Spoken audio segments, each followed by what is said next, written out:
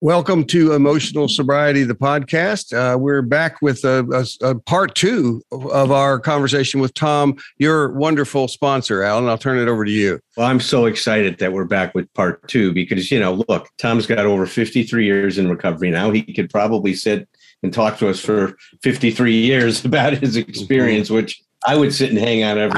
I can sit and listen. Absolutely.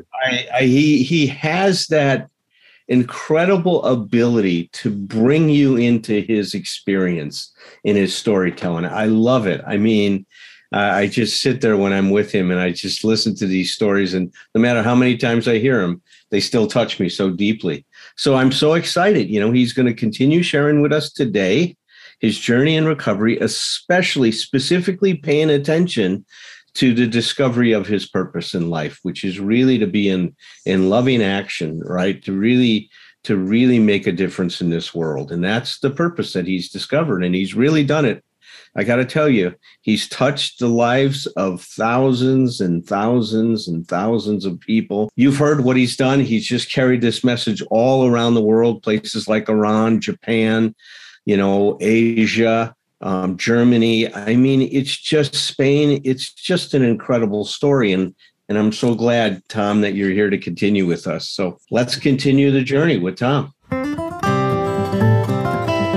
Bill Wilson, co-founder of Alcoholics Anonymous, wrote in 1952, "If we examine every disturbance we have, great or small, we will find at the root some unhealthy dependence and its consequent demand." Wilson suggested that if we could identify and continually surrender these unrealistic and unrealizable demands, that we may then be able to accomplish what he imagined to be the recovery's next frontier, something he called emotional sobriety. Flash forward 70 years and join psychotherapists and best-selling authors Tom Rutledge and Dr. Alan Berger, who have taken up the mantle of exploring Bill Wilson's new frontier. Welcome to Emotional Sobriety. Look at Alan.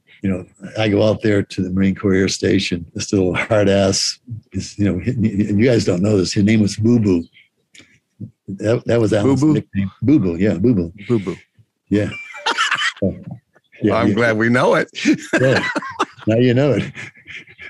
So I, and I don't know. I forget how many guys were 30, 40, 50 guys. I don't know. The room was packed, and Alan was in the back, sitting there in the back, and the guys up front, they're all, I'm never going to use again, man, and they're going into all this shit. And Alan's back there saying, what this fucking guy, running this bullshit to us, and it's like, this fucking hippie. And, he's probably still using, he's probably, holding right now. He's probably loaded right now. And then, we kept sharing. And suddenly a little door opened up inside of his heart, and he started hearing the message, and then boom, he was in. Wow. And that's what happened. Boom for boo boo had felt boom. It's like, but one of the things I've loved about y'all's story when Alan talks about it so often too, is I just love because I don't think we can ever get enough lessons in letting go of our just automatic, unconscious, deep-seated judgments. And I love the fact that the hippie takes on the young Marine, as the sponsor, and it's just that in those outside ways how different it would all look and all would be, and just knowing Alan as well as I do, and you a little bit, Tom, just spending time with you, and you are an open book, so I feel like I do know at you. It's like, and I realize, of course, it's like not so different, but it's like on the outside, absolutely. And I love stories that tell the story that basically help us let go. Don't let go of that. Don't judge the cover. Let me take that story a little further. So, Tom celebrated 50 years a few years ago. And of course, I'm going to go there. It's at Kailua Park is a celebration right across the bay from the Kaneohe Marine Corps Air Station. And it just, came to me, I'm going to reach out to the Marine Corps base and see if they would be willing to write and some kind of a commendation for the work that Tom did with all of these Vietnam veterans. Mm-hmm. And so, now this is, my goodness, 47 years after I was on the island, right? I mean, it's like a long time. So I reach out, and now they have a whole behavioral science unit, but they had heard about what happened over at the drug center. And when I told them the story, they remembered that this story, even though they didn't know the name. So literally the day of his celebration, I'm at the base meeting the director of this program now, and they had an official commendation for him, recognizing his work with all of the Vietnam veterans. And it's literally filed now in the Department of Navy. I mean, so cool. I mean, that's the magic in this thing. I mean, it's unbelievable. And actually, Alan, it's hysterical. It's That's I wasn't a draft dodger. I just wouldn't go. I wouldn't take the step forward. And he's you're the guy that if thoughtfulness shows up, you just say, shut the fuck up and get away from me. It's like, so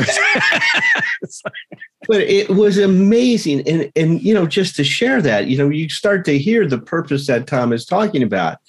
I mean, there are so many people's lives that he's not only touched, let's say, in those moments, because even one of the fellow Marines out there, this other guy named Tom, he came to the celebration, and it was Tom Lyle.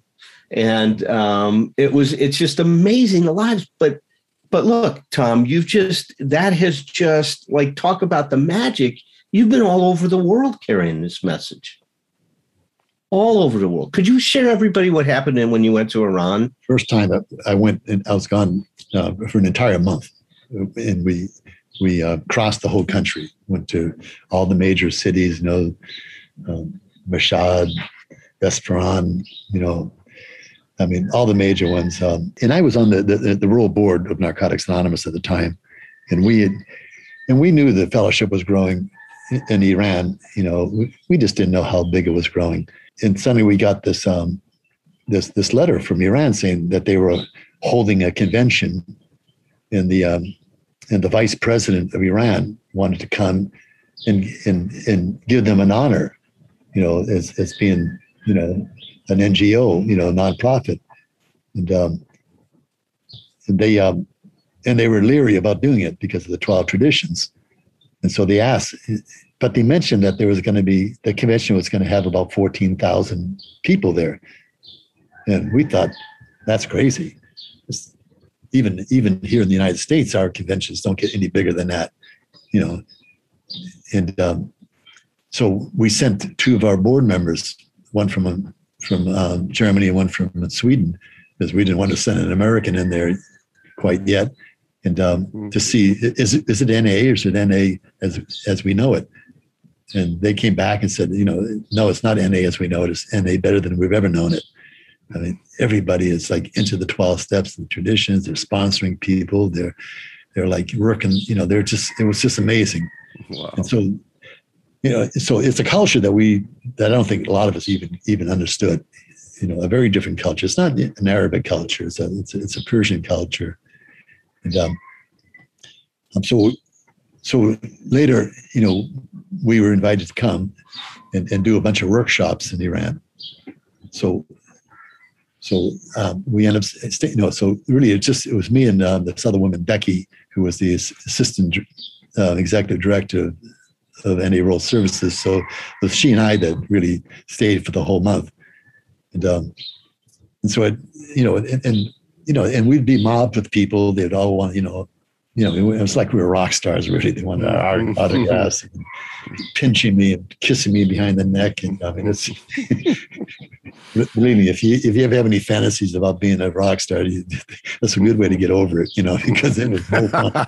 It was got to be a little bit scary, at times, when you'd end the workshop and 4 or 5 people run up to you, can I take a selfie? Can I, take.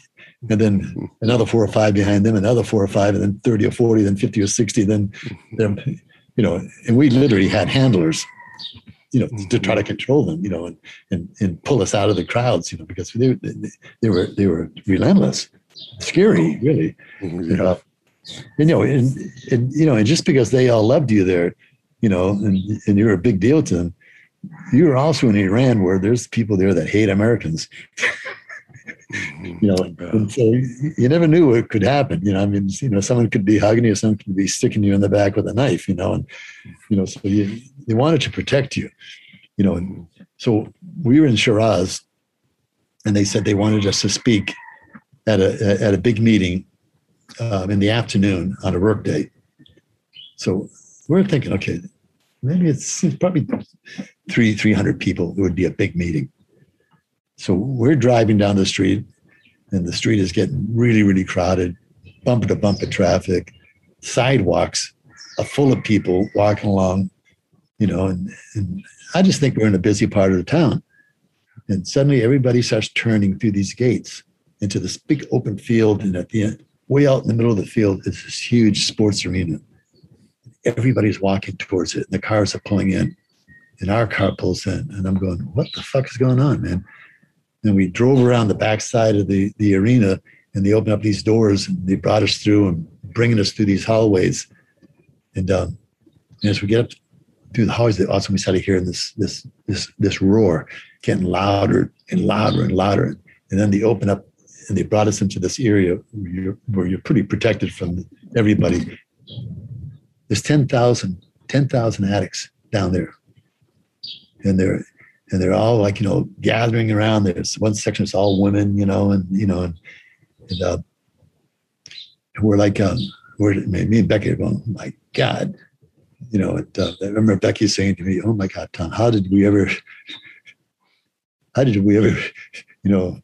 was the word she used? How did we ever get this opportunity to have to do something like this? And I said, all we did, Becky, is we shot a bunch of dope, and we stopped using it. That's how we did.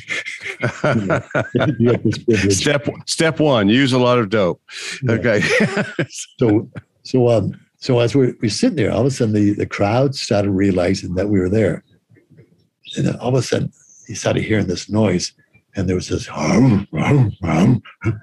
everybody all at once, this chant going off. And and I looked at this guy, Siamak, and I said, what's going on down there, man? He says they're all chanting. They're all saying, telling you that they love you guys. And I remember when they asked for my clean time, how clean, I think at that time I was, I don't know, maybe 42 years or something like that. I forget. But they, when I asked my clean time, they all chanted this thing all at the same time. And I said, so what did they say? And he goes, they say, it may nothing ever take it from you. And it's a trip, man. Man. So, yeah. I still tear up when I hear that. I mean, it's so powerful, man. So here's a skinny little hippie coming out of the bushes, and this woman forward picking him up. Couldn't even talk. I stuttered and mumbled so bad you couldn't even understand me. And here I am standing up in front of 10,000 Iranians, speaking. And it's like talk about, and what did Flober say? And our job now is become an open channel for God to use us in any way He can. And, wide open, buddy. Wide open. It's like I was just talking to somebody yesterday about how we hold memories in our bodies, and I just cannot keep from imagining when you just to put myself in your place as nearly as I could. Just you carry that with you, that sense, and I can tell why you tell the story. Even the sounds that you make to imitate the sound in your physical body moving. It's like you stood there and soaked that up.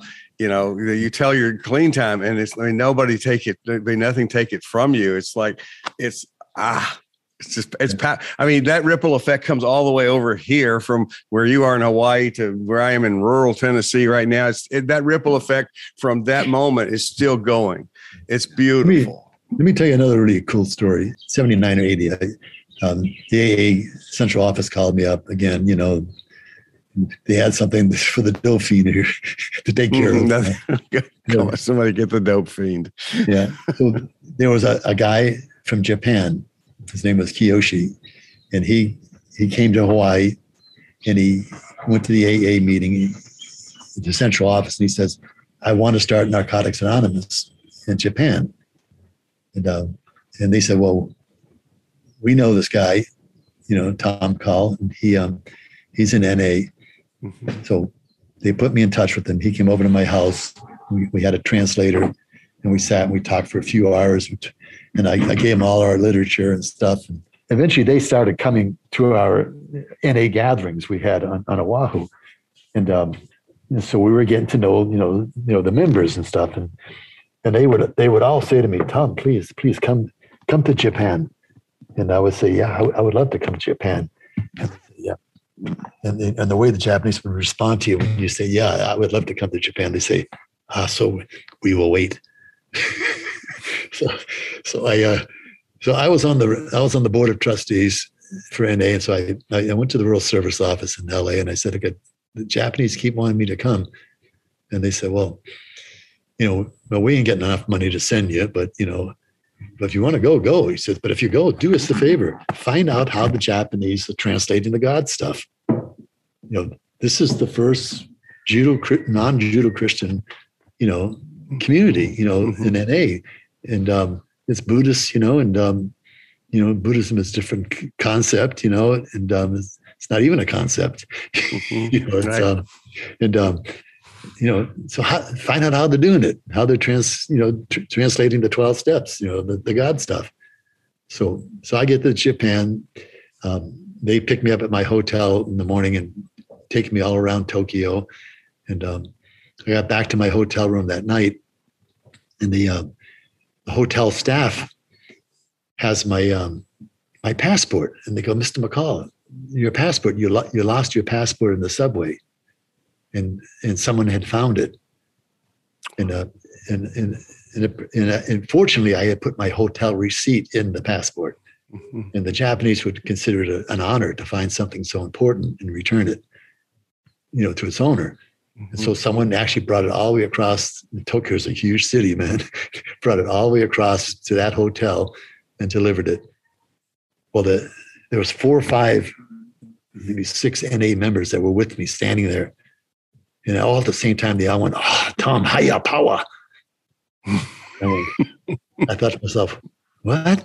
So I kind of didn't think too much of it. And then, the next day they picked me up, and we're going around Tokyo again. And we go by these places. It's all glittery. And I say, "What are these things?" And they go, "Oh, pachinko." I said, "What's pachinko?" And they, sort of like a slot machine, pinball machine. It's a gambling thing. They're everywhere. And the Japanese love them, they're strung out on them. And so they bring me in there, and they set me down in front of a machine. I have no idea what I'm doing, but I'm winning like crazy. And the NA members stand there going, "Oh, Tom, higher power strong in you." And I tell you, suddenly I got it. I said, "You know what? These guys got exactly what the rest of us got. We don't know what the fuck we got. All we know is for the first time in our life, something is working. Something is working, and nothing has ever worked in our life before." Oh my God! And they call it higher power. You can call it God. You can call it the doorknob. It doesn't matter. It's just so long as you know something is working in your life, and you don't have to understand it. The magic is happening. The magic is happening. Something's happening, and I didn't do it. It's like, that's great. And the thing,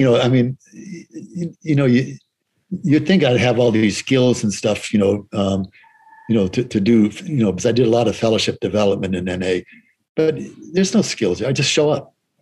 Mm-hmm. It's just showed up. That's all. Just be myself. Don't try to tell people what to do or how they should be doing things. Listen, and I think if there's any skill at all, the skill is listening. You can't direct people anyways. Especially addicts. Jesus.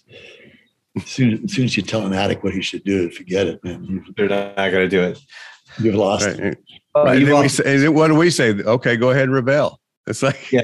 Well, Well, that's just leaving it in their lap. That's what your inner voice did for you. That at that thoughtfulness moment, it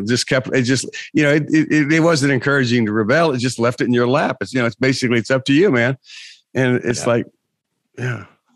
Well, Tom has also shared with me many times the kind of the paradox between we're a group of anarchists that when we come into the program want to have all these rules. I mean, absolutely. Like, oh God. I mean, the paradox of that is this is how it's got to be. This is the way it is. We're not going to do this. You can't say sober. You can't say sober and it's you're only clean here. On and on. That's all that crap. It's amazing. It's amazing that our fellowship survive us. Higher power. It's like higher power. I tell you, well, I mean, if you study groups and stuff like that, leaderless groups, I mean, truly leaderless groups, that's an almost impossible thing to do.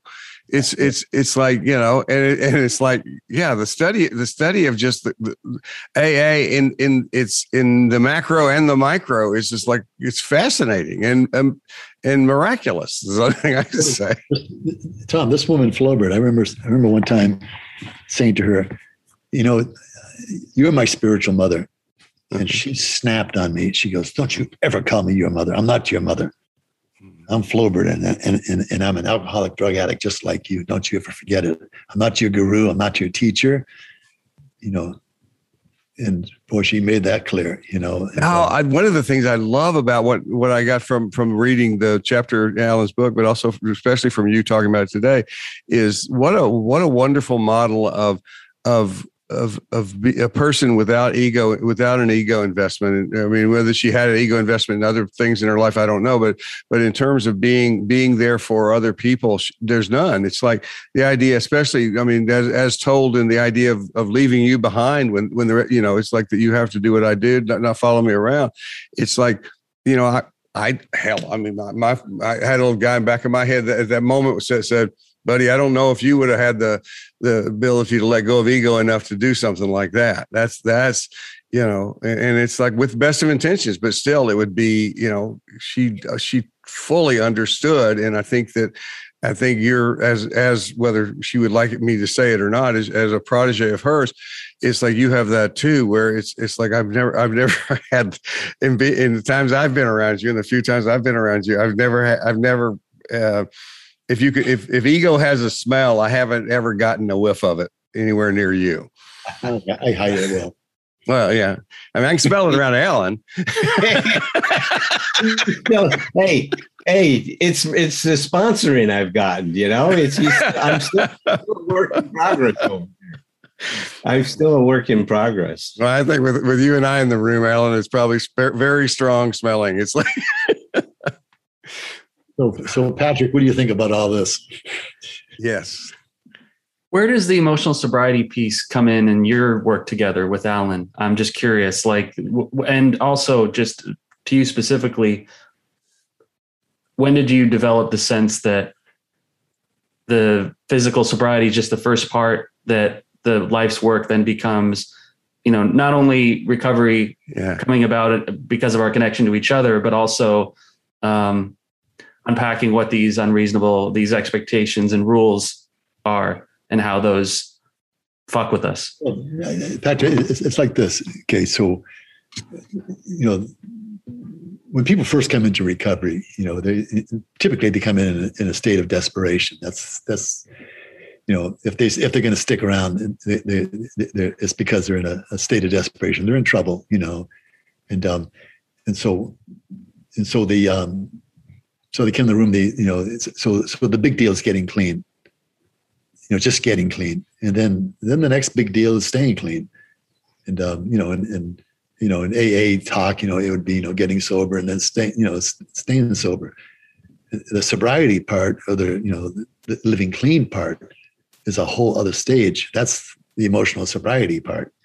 It's like you go beyond the getting clean and staying clean. Now you're living clean, and that's in order to live clean, that means all the areas of your life start cleaning up. Your thinking,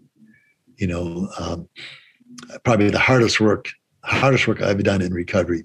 And I've done a lot of work, believe me. I mean, this hasn't been any spiritual astro glide, experience. There's been a lot of pushback, a lot of rub against, the process here. I fought too. Believe me, I fought against it.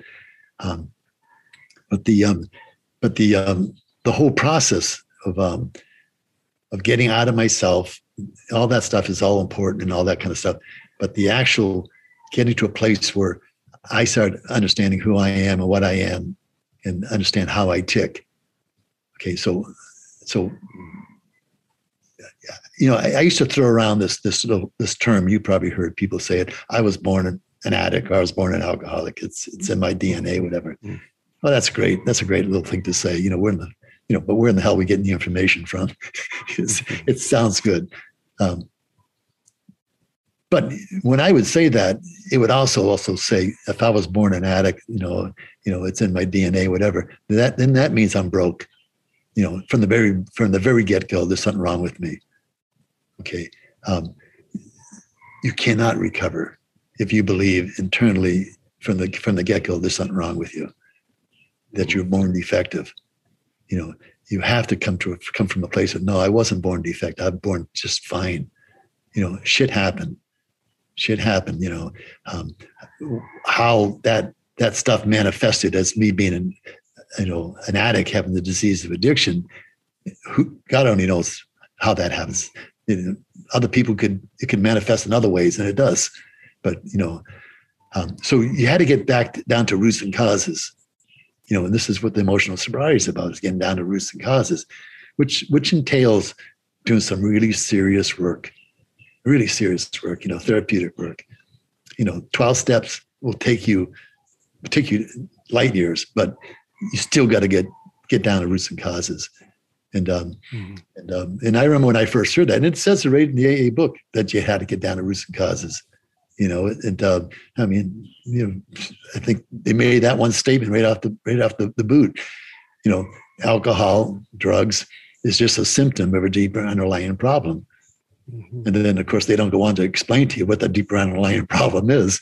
And and a lot of people in AA who are stuck at a certain level will say, "Oh, it's a spiritual problem."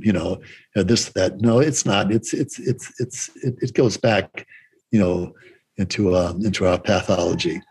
And so I did, So you have to do that work. But the biggest work of all, is number one, dealing with the shame. Because this definitely is a shame-based disease. Absolutely. It doesn't exist without shame. The rest of the shit in our life doesn't exist without shame. Shame is what drives the self-hate, the sense of I'm not good enough. It's a absolutely overpowering.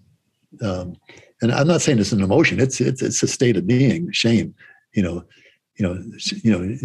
the difference between guilt and shame, right? Mm-hmm. Guilt is I did something wrong. I feel bad about it. Shame is I am bad. One's internal, one's external. So the work, first breaking down the shame, and coming to terms with the shame, that it's the shame that I feel is not my shame. Number one, that there is nothing wrong with me. That Tom McCall's a good man. He's kind, loving, gentle. That's who I am. I'm not my behavior. I'm not the things I think or things I want to do or have done. All that stuff is behaviors, and behaviors do change. Using is a behavior. Smoking cigarettes is a behavior. They have changed in my life. But to get into the real emotional sobriety thing, where you're making peace with yourself. And I think, and that's the thing, you're making peace with yourself. You got to learn to change the self-talk, and that's the hardest job of all, and of course, the way I was instructed, a lot of it was just start doing affirmations. I had this one sponsor that was great. He gave me this, I was all fucked up and, and just, going through shit. And he says, well, okay, I'm going to pull out my doctor's suit. He says, I'm going to write out a script for you. And he writes out this prescription. Okay, I want you to say this affirmation 3 times a day for 30 days. You know, I affirm in the spirit of God within me and in the presence of God all about me that I, Tom McCall, am a good man. I'm kind, gentle, loving. I am not my behavior. I'm not, I choose to change. And I affirm this and accept this. It says do it for three times a day, morning, noon, and night for 30 days. And at the end of the end, we'll talk about it. You know, and I was locked into some really, really unhealthy behaviors, sexually, that I couldn't stop. And, it helped. It's helped stop it, man. Then I had an amazing therapist who, and a lot of you guys, I don't know how many of you guys are, Tom or Alan, are aware of Adlerian psychology. It's a different form of psychology. It's very different than the Freudian, and all the other stuff. But Adlerian psychology is it's a behavior mod process, but it's a way of thinking. So I happened to end up with this therapist who was an Adlerian psychologist, and he would. I remember going to his office and saying, "Listen, I got this sexual problem. It's out of control. I can't stop it." And he goes, "He's okay." So, says, "Well, let's do it. Let's do some tests." And he did a series of psychological tests with me. And at the end of the test, he says, "Well, the good news, you don't have a sexual problem." I says, "I don't?" He goes, "No, you're really good at it." He goes, "Jesus." This time you could have sex day and night. You can masturbate and then have sex, and he says, "You're good at it." He says, you've got an extraordinary high libido. He says, "That's normal for you. That doesn't mean something's wrong with you. Other people don't have that. That's normal for them." And then he goes, he says, but you do have a problem with low self-esteem. You do have a problem with low self, image. You do have a problem with an unhealthy sex education. You do have a problem with the contempt for women. You do have a problem for, self-abuse. And he went on. And he goes, so, we could work on that stuff if you want. It just turned the whole fucking thing. The focus on, I got to stop fucking, acting out sexually. And I said, "But how do I stop acting out?" He goes, "Well, acting out is, he says, it's a compulsion. He says, you can't control compulsion." He goes, "It's subconscious." He says, so let's work on the subconscious. I go, "Okay, whatever." And he goes, "Okay, we're going to do some hypnosis. I'm going to put you under." And I go, "Well, I can't be hypnotized." He goes, "Yeah, I know." He says, "But here, sit down, put your hands on your knees and just sit here and just relax." So I just want you to think. I want you to think of this place, this time where you were completely at peace with yourself. And I immediately knew this place. And he said, "Now just go there and stay there. Just breathe, feel it, smell the air." And I said, "Okay." And he says, "And while you're doing that, I'm going to tie 3 balloons around your right index finger. One's yellow, the other's blue. And I want you to keep thinking this place, and the other's red." He goes, "And they're about 3 feet from the ceiling. And I want you to keep thinking of this place." He goes, "And I'm going to count 10, 9, 8. And my fucking hand went straight up.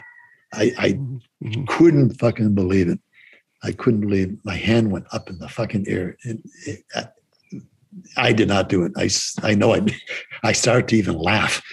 And I thought, holy shit, am I that susceptible to suggestion? And I started thinking, I'm sitting in front of that fucking TV set, but there's shit coming at you, your whole life, No kidding. Yeah, no kidding is right. And so then he says, okay, so he gets me in this. He says, okay, no, he says, so I'm going to take you a little bit deeper into the trance, and I'm going to give you suggestions. So all suggestions have to be positive, So I figured he'd give me a suggestion. I won't do this behavior anymore. I'll stop doing this, whatever. He goes, the suggestion is, I choose to be a more effective husband and a more effective father. That was it. Mm-hmm. And he says, no, say it 3 times.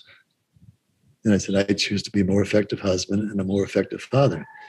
So then when he brought me out of the trance, he says, I said, so why would you give me that? And he says, because you're already a good father, Tom. You're already a good husband. You're just not very effective at it. That's great. So that's what we want to focus on. I said, well, what does this got to do with my behavior? And he goes, trust me. He says, I'm going to teach you how to put yourself under, and I want you to do these suggestions to you every day. Mm-hmm. And, I'll be damned, man, the behavior stopped.